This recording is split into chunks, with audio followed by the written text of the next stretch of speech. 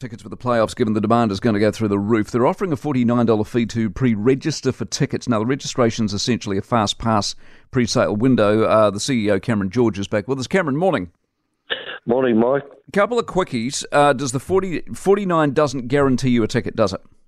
No, not at all. Part of our full season membership, one of the benefits is for any member is that you get the opportunity to be a part of the pre-sale window, and we've had hundreds of people ringing the club. How do we achieve this? And at the end of the day, we didn't want people paying $300 for a full membership and you don't get to use it just for that purpose. So we created one here that allowed people to buy that opportunity. It doesn't guarantee you, but it allows you to be part of that pre-public purchase, if you like. Okay, and if you pay the $49 and don't get a ticket, do you get your $49 back? No, it's the benefit, but look, at the end of the day, before it goes to public, the people that are in that pre-sale, they have the best opportunity to get tickets. Okay, but I'm not arguing with you. I mean, you're trying to do your best, and you're gonna have more people wanting tickets than are going to be tickets available. That's fair, isn't it? Oh yeah. Look, at the end of the day, I've only sold about 150 of these, so it's not like they're running out the window or door or anything like that.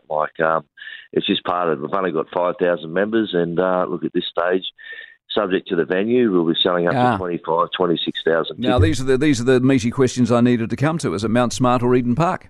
Oh, mate, that's still on the table. I spoke to the NRL yesterday. I've asked them, please make a decision quick because we need to know. The public need to know. And look, our home's Mount Smart, but at the end of the day, the NRL are looking at the commercial numbers and they'll tell us where we're playing. So they're telling you get no say, and if they're telling you, when do they tell you?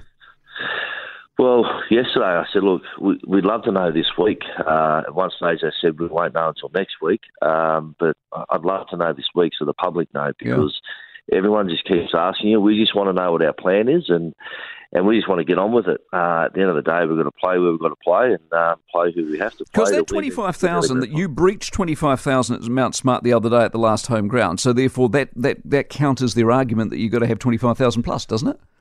Yeah, absolutely. Look, Mount Smart's not out of the question. It's what they're worried about is not having everyone having access to the game in terms of another 25,000 people at Eden Park. But look, they understand our situation, and we'll work it out soon, hopefully, mate. What about that late kickoff thing? I mean, what's that about?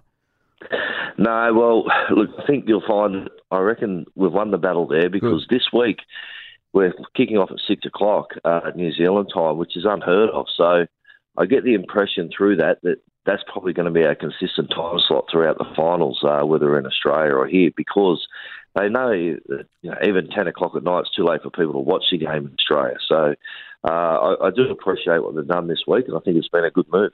Good stuff, mate. Good to catch up. Cameron George, CEO of the Warriors. For more from the Mike Hosking Breakfast, listen live to News Talk ZB from 6 a.m. weekdays or follow the podcast on iHeartRadio.